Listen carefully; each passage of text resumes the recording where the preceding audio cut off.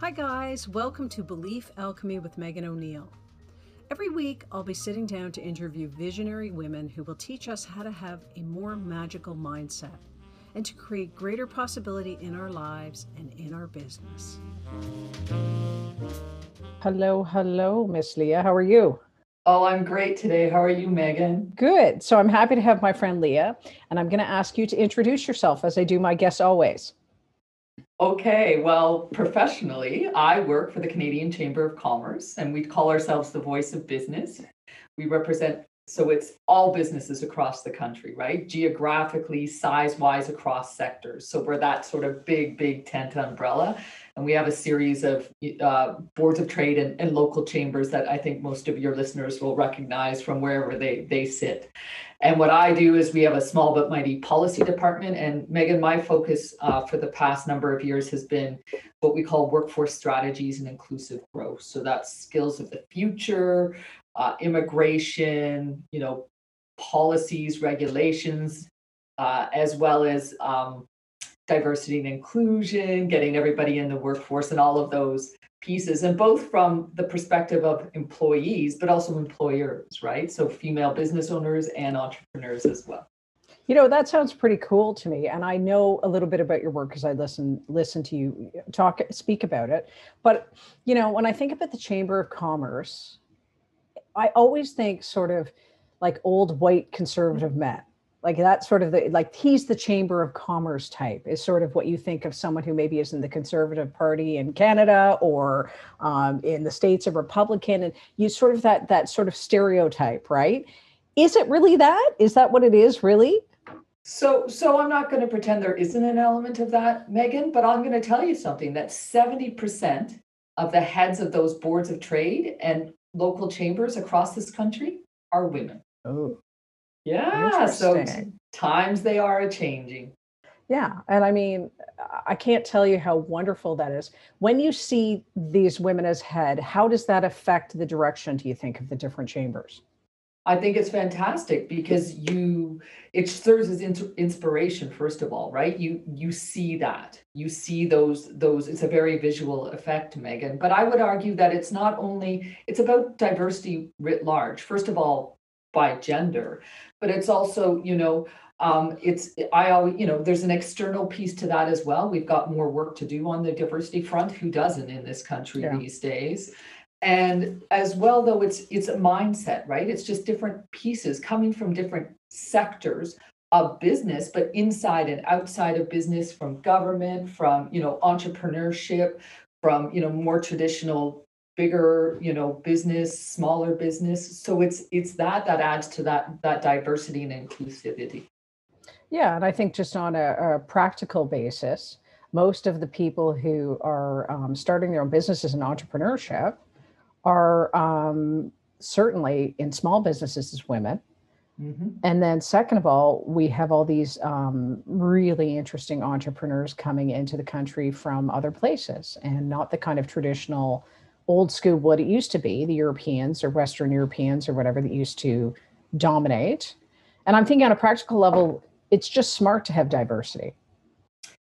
It's not, it's not only smart, it affects your bottom line for the positive.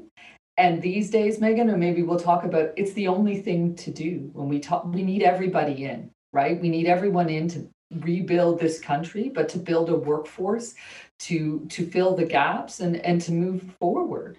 I know, it's true. It's, it used to be the right thing to do. Then it was like the business smart thing to do, because there's no shortage of data that says more diverse, more, well thought boards have better bottom lines. It's just a fact. Like I don't, and now though, moving forward, as we look at our, the makeup of the country, the makeup of the workforce. I mean, we'll talk about this in recovery. Women are 50% of the population. This isn't actually what we're going to talk about, a women's issue. It's an economic issue. It's economic growth, right? Totally. Yeah, and I got to say that I was talking about 50% of the population.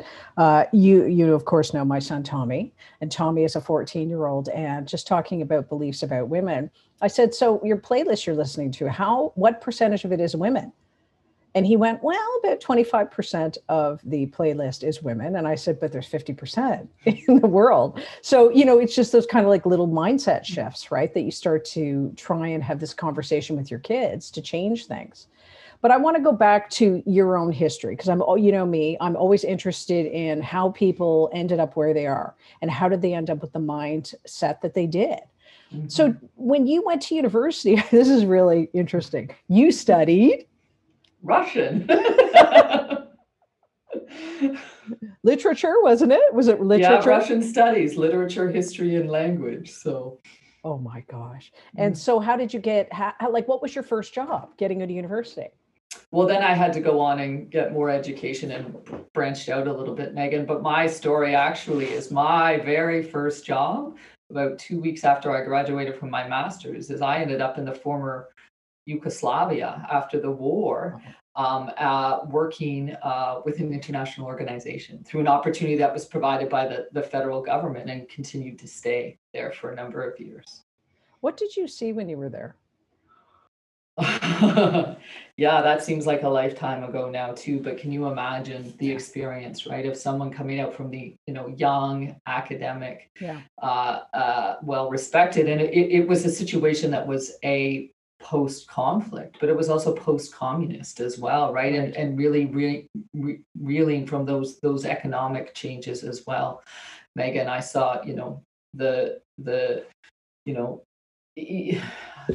terrible tragedies and devastation, but I also saw resilience, right, and beauty in the country and the people. So yeah, like to start off that way, I look back and can't believe how fortunate I was, as a Westerner, privileged, all of those pieces to have that experience. I just feel very blessed, and it actually set my trajectory, as lenses as you look at the world, right?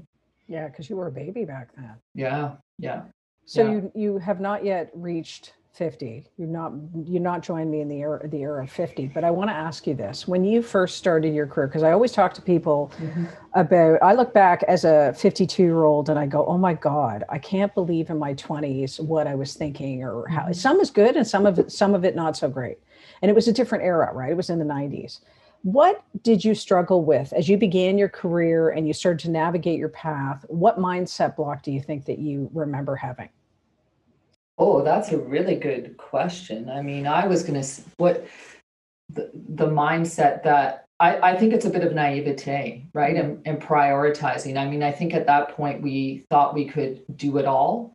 And I think we were the first generation to think, yesterday already, right? I graduated, I'm going to be president tomorrow, right? And not seeing the journey and not seeing, the priorities, Megan. And I've had a very varied career. I find myself back in Ottawa here with those who I would have graduated with who had incredible years in the public service and really worked their way up. But I think we were also work driven then, right? We were that generation that was resting on the backs of those who had come before us. We thought we could have it all. We got it all.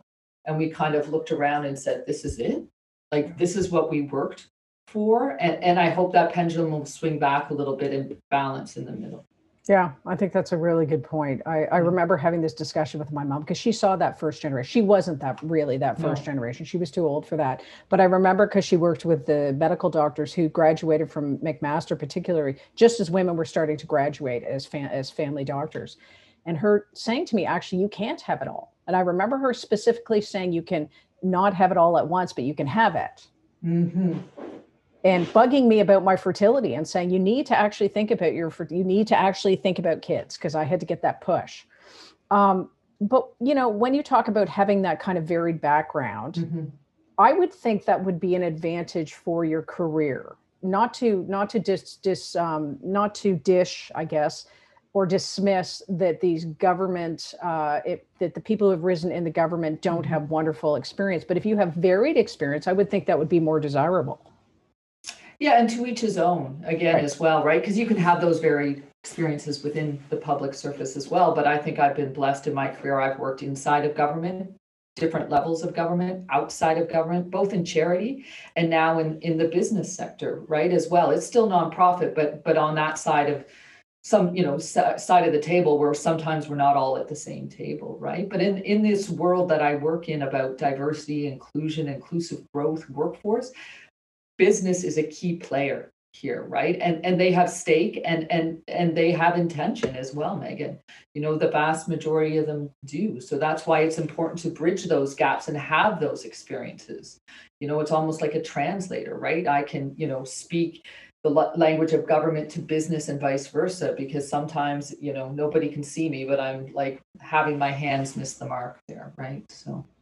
And most of the people that I have known who've been in nonprofit actually have been women.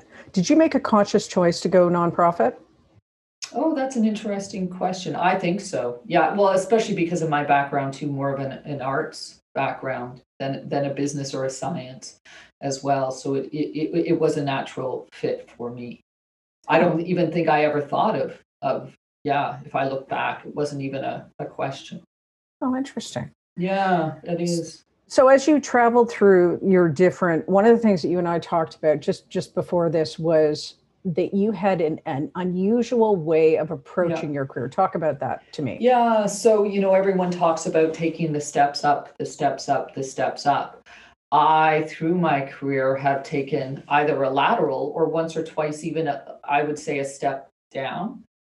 Megan, by choice and by need, I will say as well, right? As a working mother, as a single mother, as a mother with kids with different needs, right? So it wasn't always by choice, but that's what sort of, so it wasn't a, the arrow up like on the side of a pyramid. It was very much a step, like a staircase that sometimes went down as well. But sort of, I don't think, for me, it worked, right? It doesn't work for everyone, but then you have sort of a lateral move that then allows you to get in and jump higher, right? And whether that's good or not, it's a reality, and it worked for me. So, well, I think that's interesting because was it purposeful? Like you took maybe a position that was a step down because you wanted to get into an organization? Was that the idea, or was it because it was the job that you needed at that time? I think it was a combination of both. Like I've had both experiences where I've had to, you're kind of on the, younger in your career on a sort of rise, but then you have children, so you have to plateau, right? And then even, coming to, or really wanting a job or wanting to work for an organization.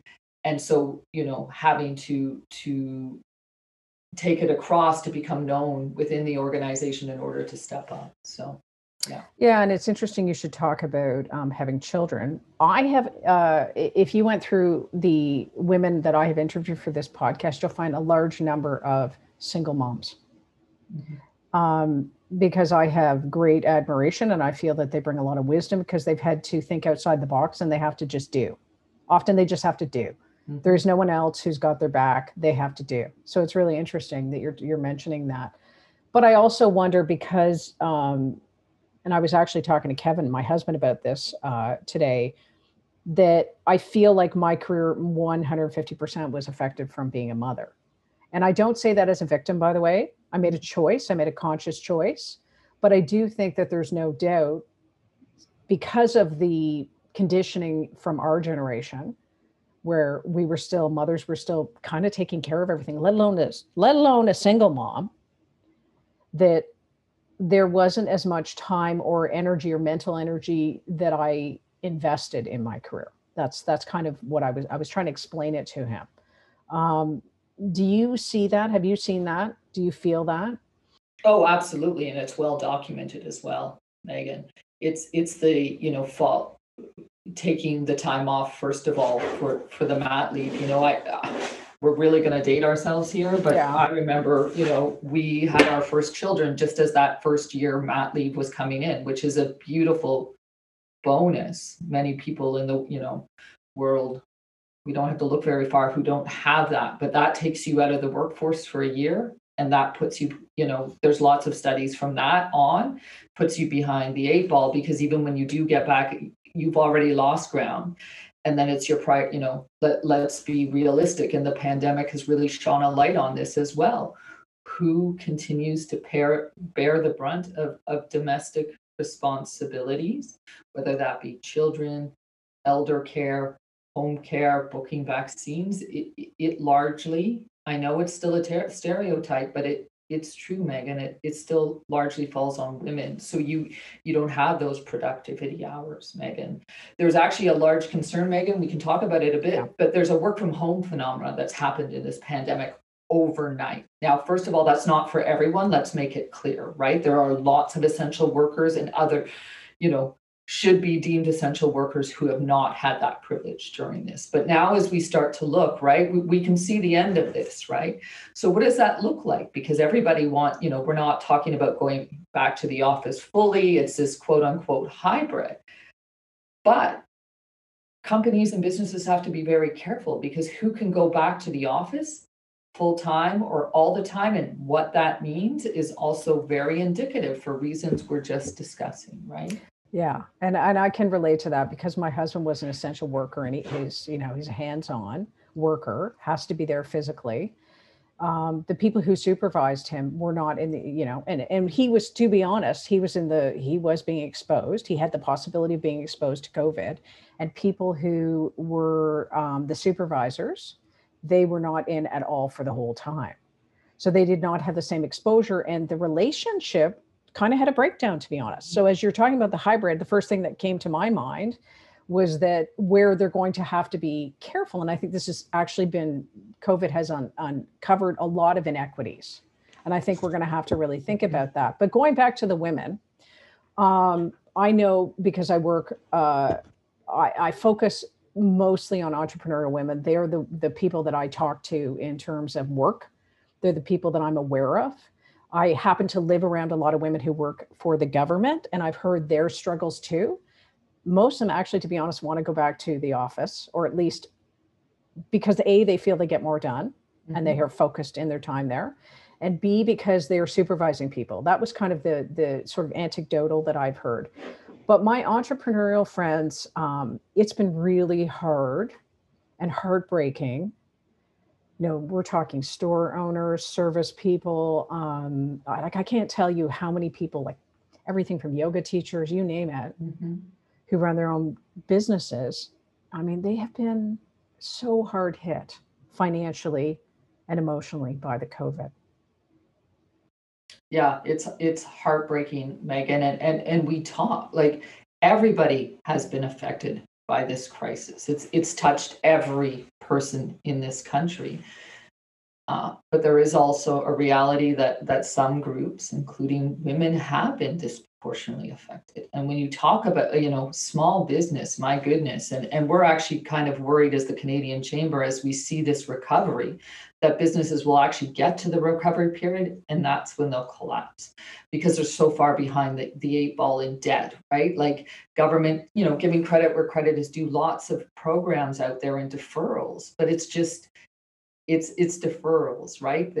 And it's adding up as it goes on. But Megan, if you take a look at, last March, the day the Canada locked down, what were the sectors most affected? Are those that are female dominated: retail, food and services, right? And in previous recessions, Megan, what used to happen is first business is out, we're first in. First businesses out this time are last in. So it's that much longer as well. So, we talk a lot about K-shape, right? Yeah. So Can the K-shaped crisis. Yeah. Can you explain that? So the K-shaped crisis is that there are businesses that are thriving and going up the K, but there are also businesses going down the K. So those that are going down are those that that we call sort of that anything with a touch, right? Retail, food and services. And those are disproportionately owned by women. And that's where we're employed as well. So that's the effect that it has had. Again, Megan, everyone is affected. We're not trying to minimize it, but if you look at those details therein, right? And then even us who have been able to continue to work have been affected through this pandemic because of the lockdowns, online schooling, all of those things we talked about before. So it's the added burden. So our productivity, not to mention our mental health, has been affected. That's really, well, I mean, even my tennis partner that I had the other day, she is a physio, works in the hospital, but she has been working like a mad woman, because women who are physios as well have smaller kids than her, and the emotional turmoil and stress of that, because her kids are older, she's taken over for them. Yeah. So, but going back to business and thinking about that debt, I know people personally who thought that they would receive assistance from the government who did not, who are in, Yeah. yeah, go ahead. So that's the other element of female businesses, right? They tend to be smaller, Yeah. Non-incorporated, not as many employees.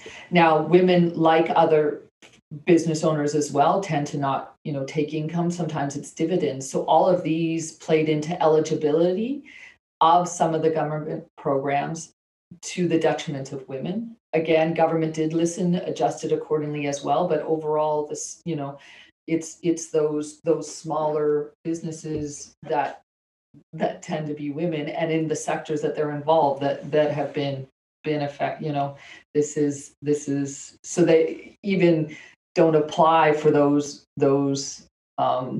they don't qualify for those programs that are out there. So yeah, I can relate to that personally. I mean, I did not apply. I think I stopped the CERB. I didn't think I should apply A. I didn't think I deserved to apply. And part of the reason why, and I'll tell you this honestly, is because my husband is a government worker, and I knew that we could live on his income. And there were other people who seemed to me in my mind to be more deserving. And I think that's a mindset. Obviously, this huge mindset block, right? Exactly. It's like a classic. And I wonder, as we move forward and talking about the K-shape, and say, for example, these businesses may collapse or may not, may have ramifications for years, which could be everything from their retirement to everything. My initial thought, because I'm so tuned into what women believe about themselves, that we are not great at advocating. And certainly in the political realm, I'll be honest, I never hear anybody talking about policies in my little groups about government policy for the most part. And they don't talk as if they're not important enough to receive sort of any consideration. Do studies show that, or is that just an anecdotal thing? No, and I would argue the other place that this has played out for years and decades, Megan, is around childcare and early learning, right? So it is those programs. What we continue to hear from women business owners as we've done our policy work is that the number one issue is childcare for them, right? And they need the flexibility in childcare, and they need, the qualifications for this, all of these sorts of things as well. And it is, sort of that double whammy as a parent and a business owner for the programs that you need. And it is exactly because you're trying to make it through the day personally and professionally, that advocacy piece doesn't come to play, right? Yeah. Back in our day, we sound like old ladies, but this was like, 15, 16 years, say 14 years ago, when we were all having our second. So the reason why I'm saying this, Lee, is because we were in our mom's group together. And so we all had our babies at the same time and our second babies at the same time. And our friends, they literally quit their positions because childcare for 2 children was astronomical. And so I think that the babies were like $1,200 to $1,400 per month back in 2006 and 7. And then they had to pay everything on top of that, like, even dry cleaners, picking up. And then it was just a really miserable situation. And that's like a mortgage payment. I mean, that was a mortgage payment back then. So I remember thinking the reason why they're going freelance is because of the fact that they knew that this would be financially, and they'd be able to have more control over their time as well. That was a big consideration, right? But going forward now, I mean, what do you got the numbers on Monday, didn't you? Remember we were talking about last Friday. Yeah. And so can you explain what numbers we're talking about? Yeah. So every month the government issues what's called a labor force survey that takes a look at employment across the country. It's, you know, a snapshot, but it's also, you know, valid enough that it's indicative. So, you know, we had a couple of good months there. And I think we have to contextualize it as well, Megan. We sit in Ontario, which today, as we talk today, is in step one and opens up, but is among, if not among them, the most restrictive place, right? So, you know, no surprises, job numbers reflect the lockdown situation. First of all, we had some opening up, so numbers crept up, but last month and this month again, numbers fell. But I think what's really important about numbers last month, which would be from May, is that 68,000 jobs were lost, but half of those were in retail, first of all. Yeah. And if we take a look at the bigger picture numbers, Megan, we've been tracking, and we can talk about women falling out of the workforce. 40,000 women last month alone fell out of the workforce. And that is so alarming that I can't even put words around it, and I can't understand why there isn't, you know, a bigger uproar or concern, especially as we head into summer months here. For many, you know, online schooling was one issue for many of us. But as we look into, you know, the summer, where there'll be no, you know, limited summer camps, limited coverage, right? We, you know, literally throwing in the towel. And Megan, the other issue that's of concern here for, and again, disproportionately for women, but for Canadians in general, is what we call long-term unemployment. If you're unemployed for more than 4 months, right? Because that's when your skills atrophy, right? And you get discouraged, right? You might fall out of the workforce and not even look, but if you're in the workforce sort of looking as well, it gets discouraging. And you know, how to find out where those jobs, you know, some of them are disappearing. Well, where are they coming in, and how do we get there? It's a really concern. 500,000 Canadians last month, again, are long-term unemployed. And these are real concerns for long-term, again, recovery for individuals, but also for economic growth of the country. So in a real, like sort of real life, I'm curious, when talking about the concern, talking about kind of the warning bells should be going off, or at least there should be attention paid to it. Yeah. What do they predict the consequences will be of this? If there's 40,000 people last month, what do they think the consequences, like longer term, will be? Well, we at the chamber call it economic scarring, right? I think, Megan, to be honest, in the bigger picture, we're close, right? Everybody just wants this to end, and we all want the good news stories, right? And I don't want to, you know, it is close, but I think we also have to be realistic, because I think if we get expectations that second vaccines are coming and everybody's opening up, then that's going to be highly, you know, we thought we were going to be in this lockdown for what, a month, right? Like look at the extra weight of expectations on that, Megan. And I think another, you know, from where I sit, another real important point to bring forward here is that, you know, we do have our big businesses, and they've actually suffered as well, Megan, depending on their sector, like really. But small and medium-sized businesses are the economic engine of this country. They're like 98% of the businesses in this country, and I can give you all sorts of stats about, you know, employment and economic growth. And so we need them. At the end of the day, businesses create the jobs, right? Government can do a lot to facilitate it, but in the absence of, you know, businesses closing actually mean jobs as well. And we sometimes fail to equate that. And I think we all just want to get to the end already, and, you know, that collective aha sigh. But I think, you know, we're trying to put in place, you know, some mechanisms, or, you know, at least point these things out to hope that we can set ourselves up for success going forward. So, Megan, you know, as the business community, we see the importance of, you know, again, it's not a women's issue, it's an economic issue. So we talk about issues of childcare and early learning, you know, affordable, accessible, all of those pieces. And it's really complicated in this country, but it's really needed. We talk about, no, I was just going to say that, you know, for female entrepreneurs, right, the importance of funding. You know, one of the biggest things that government can do is even procurement, right? Procurement targets that look at things, you know, like this, and to support women in their job pivots. And we can talk about that as well. But it's not only what you learn and going up that K-shape, but how you learn, and the reality of, you know, women's lives. And there's an intersectionality element to that as well, Megan. I don't want to diminish that as well, because it's just, if you start breaking that down, it gets very complicated as well. Yeah, I think that's interesting, because when you were speaking, you said it's an economic issue, not just a women's issue. Mm-hmm. And I'm just thinking even about the way in which, to me, we have to present, it's always interesting with corporations and with business and all of that. There's always seems to be that it can't just be about women, that it has to be about economics too. And I think that we often couch our language. Do you know what I mean? We change our language because, as if in some ways our experience is not important enough. And I think this is true. I think this is true. And that meaning that women haven't, because we're conditioned to see women as not as important, and our expectations of women are different than I think men.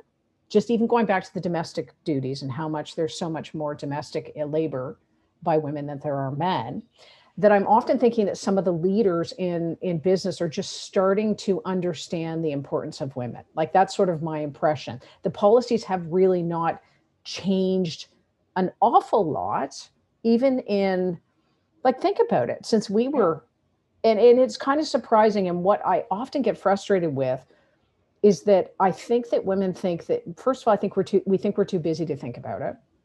And I think that we rely on, that's why I'm so pleased to have you here to talk even through the numbers of it and sort of clarify it for us and make us understand how important this is and how we need to shift our thinking. Because I mean, I'm talking to women about sort of basic fundamental things, that part of the reason why, and I think you saw me post it today, where like imposter syndrome is going to cost us money. But, women talk about imposter syndrome at every level. Every woman I've ever talked to, whatever their position they're in, they always talk about imposter syndrome. But that would be presented as an emotional thing. Like, it's emotional. I feel this way. I feel like I don't belong. I feel like I need to prove myself. But there are real life consequences for that in terms of wealth accumulation. They make less because they ask for less, for example. And this is what you see all the time, particularly with women who are negotiating their own fees, right? Even salaries. I'm sure you probably have had experiences where you had to go in and ask for your salary, and you're like, most women are kind of skittish around this. But going back to going forward and seeing the future, and I know you said I don't want to be doom and gloom, but we do need to actually understand that this is the realism of what has happened, and particularly to women.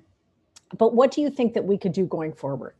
Yeah, so I am usually quite doom and gloom or realistic, as I like to put it. Yeah. Right? But I think, you know what? Like, through the pandemic, we've also seen the story of innovation, of grit, of determination.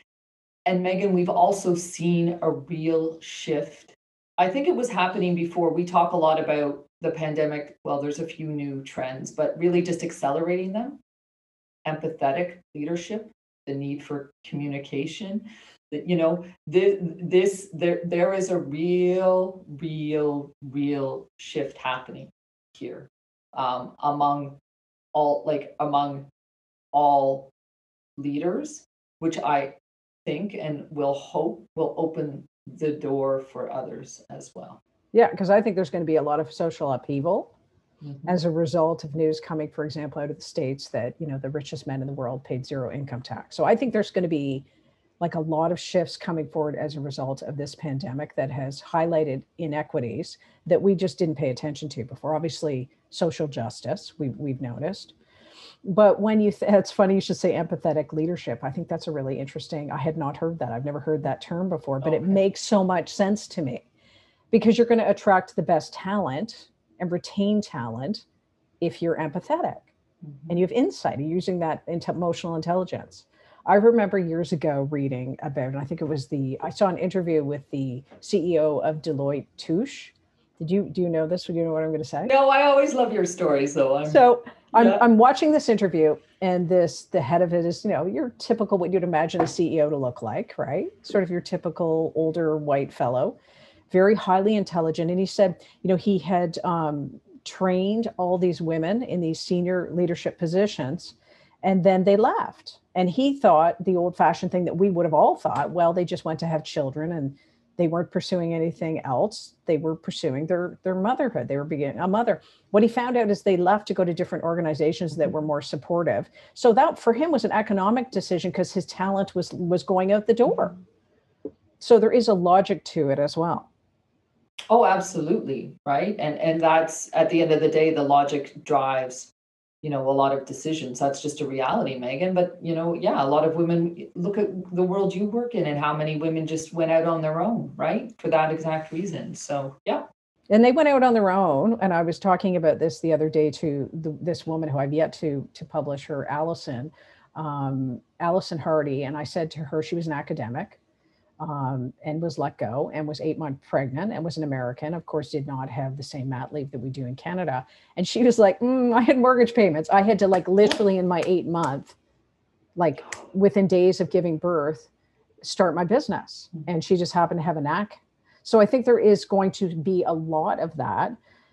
But coming from where you are right now in the position that you're in, what do you think is coming up in the next while?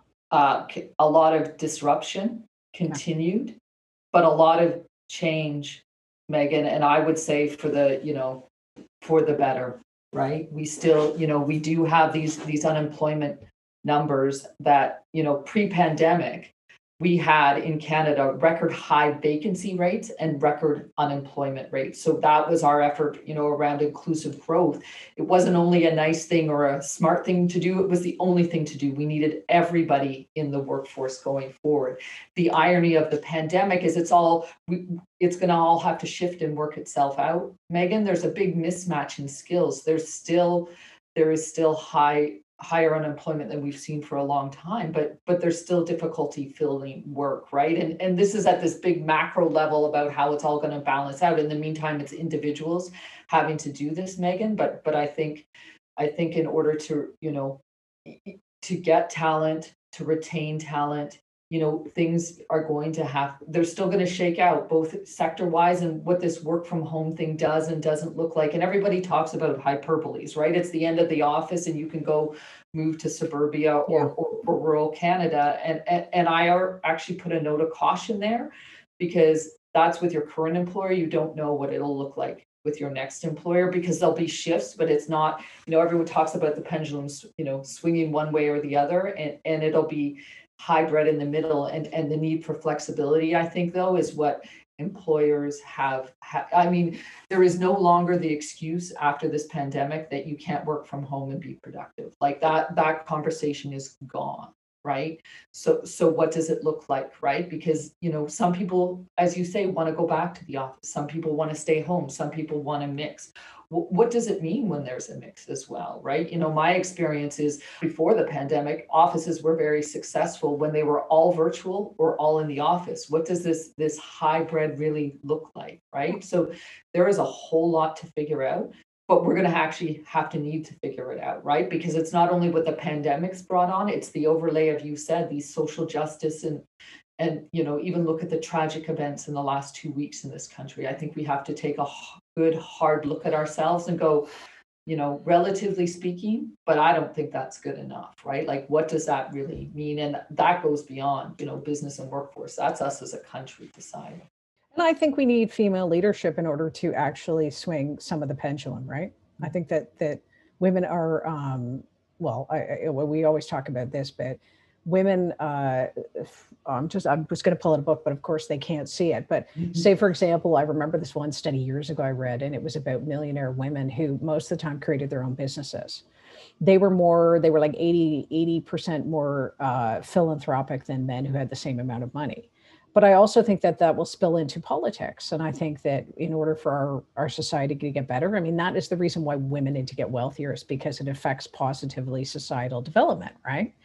But when you think about, and I'm gonna go back to you personally, you've worked in a lot of different organizations, you've got a lot of experience. What belief do you think that you have cultivated or have acquired in order, like that you didn't have when you were younger, that you have now that helps you? Grit, perseverance, right? Yeah. But it's soft, you don't have it, and then you have it in heaps. And then again, the pendulum has to swing back, right? Because you become very astute over time as well, right? And know how to, build trust and constructively rattle feathers rather than want to burn it down, right? So, the reality is that's my reality anyway. Megan is learning where those nuances are, and learning how to have a voice that's heard, right? And that's more art than science, and again, that's been my experience, but to build up over time, right? And to understand that to be trusted in order to be heard, right? Or how to get your message across is a reality. But I think that reality is changing as well, because that's what I would like to see coming out of the pandemic as well. We've got all sorts of structures, all sorts of places, and those who have been able to succeed have had to, according to those structures, let's change the structures. Right. And that goes, that's politics, that's academia, that's, business, that's the house. Like, this is across it, right? And Megan, this is women who are 50% of the population, but then there's that whole intersectionality and diversity piece that cuts across. Absolutely. Do we need more women on boards? Yes, but we need a lot of other people as well, not even only how they look, Megan, but how you think, right? The neurodiversity, for example, right? These are coming forward, and it moves like molasses, but it moves. And I think this, hopefully, pandemic has accelerated that, at least somewhat. That's a good point. I think you're probably right. I think it actually will accelerate it. It usually in history has, right? Mm-hmm. And I think one of the reasons why I never got into why I could not handle being in the traditional institutions is because of the molasses, as you said, the molasses pace in which change came. And I think that, to be more dynamic, 150%, we need new blood. We need all new, I think a lot of new thinking. And it's funny because I keep talking to Kevin about the union. And I'm like, the union should be, because he works with the union.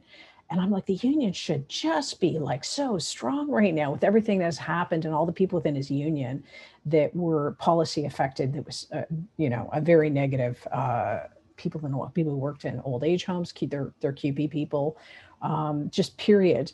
And I think part of the reason why people are not thinking about the union as much as I think they should be is because it's approaching things in the old fashioned way, and not thinking and reinventing itself in some ways, right? So I think there'll be a lot of that.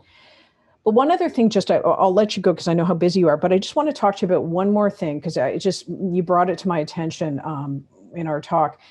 A couple of years ago, I was invited to a local Ottawa angel investment. And the women there, it was all women for the most part.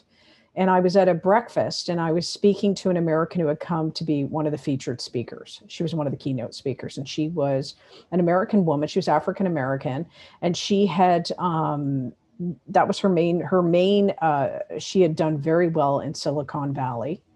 And one of the sort of interesting things that I have heard from a couple of different women is that investment is harder for women, that it's harder for them to get investment, particularly in Canada. What makes us stable also perhaps makes us not as vibrant for entrepreneurs. Does the chamber ever talk about that, or what's your thoughts on that? Absolutely. Right. When we talk about, there's a whole culture of innovation and investment, as Canada, as a country, Megan. But if you take a look at angel investors in this country, they're predominantly presupposed, yeah.